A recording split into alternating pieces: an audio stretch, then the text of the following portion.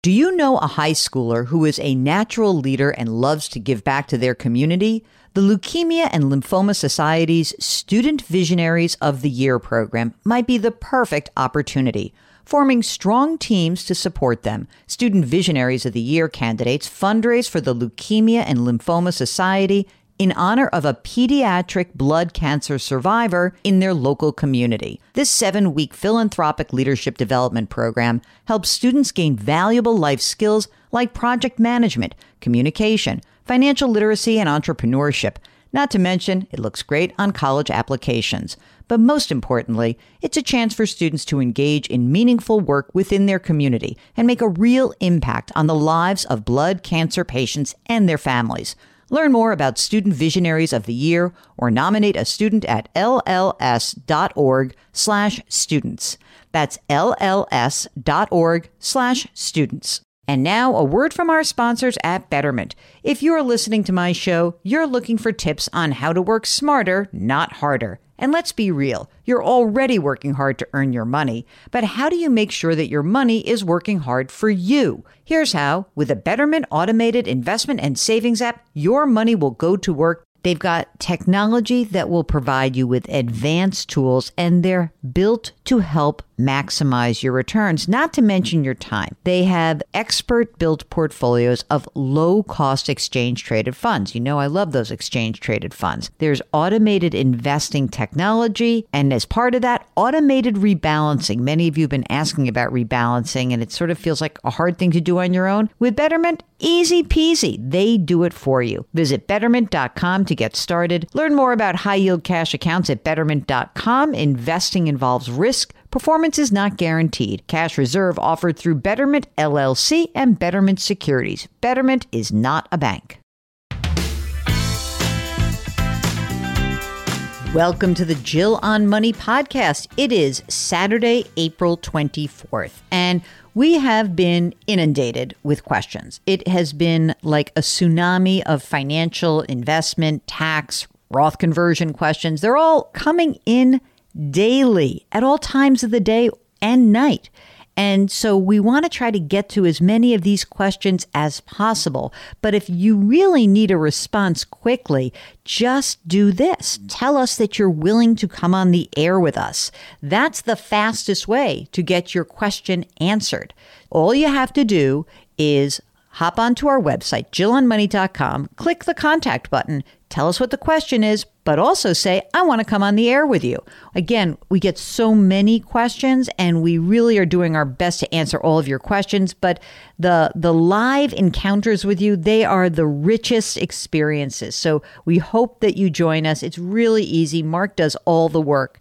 That's what Rod did. And Rod, how can we help you out today? 68 years old, retired, trying to decide whether to pay off my house or not. And, okay.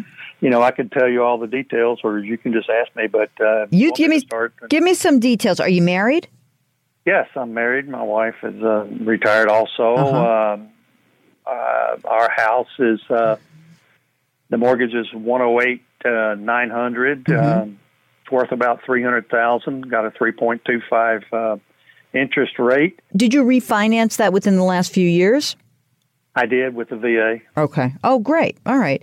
You guys are both retired. Are you living on your investment or your pension and Social Security? What combination? That's the good news. We are not living on any of our savings, just our pensions and Social Security. And that completely covers your needs, right? It does. Okay. Do you have other investments like 401k or 403b or IRAs, stuff that you had used for, did you have like a little nest egg? Well, let me tell you what I got. My wife has $9,000 in a 401. We have $43,000 in a retirement mutual fund, and we got $171,000 in savings. Just a plain old savings account? Just a plain old savings account. Uh-huh. And I'm so tempted. I was going to invest that money in several different things, mostly in a stock and bond index funds. Mm-hmm. That's kind of my plan. You know, I could pay off the house and have about $100,000, but there was something that happened. We had some very serious, like a lot of people, health problems earlier in 2000, which really took down most of our savings and ran up some debt. We've got all that paid off, and we've got our savings back to what I just told you. So it just scares me a little bit. But if something happened to me, even if I paid off the house, I don't think my wife would stay here more than a year, so she could sell the house and then have that money. If something happens to me, my wife is going to have about $4,000 a month. And I keep thinking about with that money in savings, she could draw out an extra $1,000 or $1,200 a month or something like that. So it's just whether to invest it, whether to pay off the house. That's my question. Okay. First of all, it's a great question. It sounds like you guys have done a very good job. I'm sorry you had a health issue. That can really sap a lot of your retirement savings. I think people actually very much underestimate that. So I'm sorry you had to go through it yourselves. Now, the calculation about paying off your house, in my mind, goes something like this. On one hand, you say, I've got all this money in savings and it's getting bupkis in interest, right? Because interest rates are really low. So why not take, $108,900 out of savings, pay off the note. I've got then essentially it's as if I'm making 3.25% on that money. As a straight up calculation, that makes sense. Here's your big but. The big but is that, number one, you do have a very low interest rate. Could you earn more than 3.25% over the longer term with that money? That is one question to consider. I think there's a bigger issue for you guys, and that is when you pay off a mortgage, do you know what happens? You take a liquid asset and you convert it into an illiquid asset. And you mentioned, and this really, struck me, and you said, hey, I had to plow through a lot of my retirement savings because of an illness. Imagine if that money were tied up in your house. And then also imagine that maybe the value of your house has gone down for some reason. And that's why I haven't done it. Right. And so while the instinct might be, oh my God, I just want to get this paid off. A lot of people have that feeling. I say, don't do it. I think you are far better off saying, let's keep some of that money in savings, okay? Some amount of money that makes you guys feel comfortable. I don't know what that is for you. Is it 30 grand? Or, some amount that's just safe. And for the rest of the money, I don't think it's a big problem for you to say, be in, an index fund, 50% stock, 50% bond or something like that. I think that's just fine. And in that way, what you're doing is you're preserving your liquidity.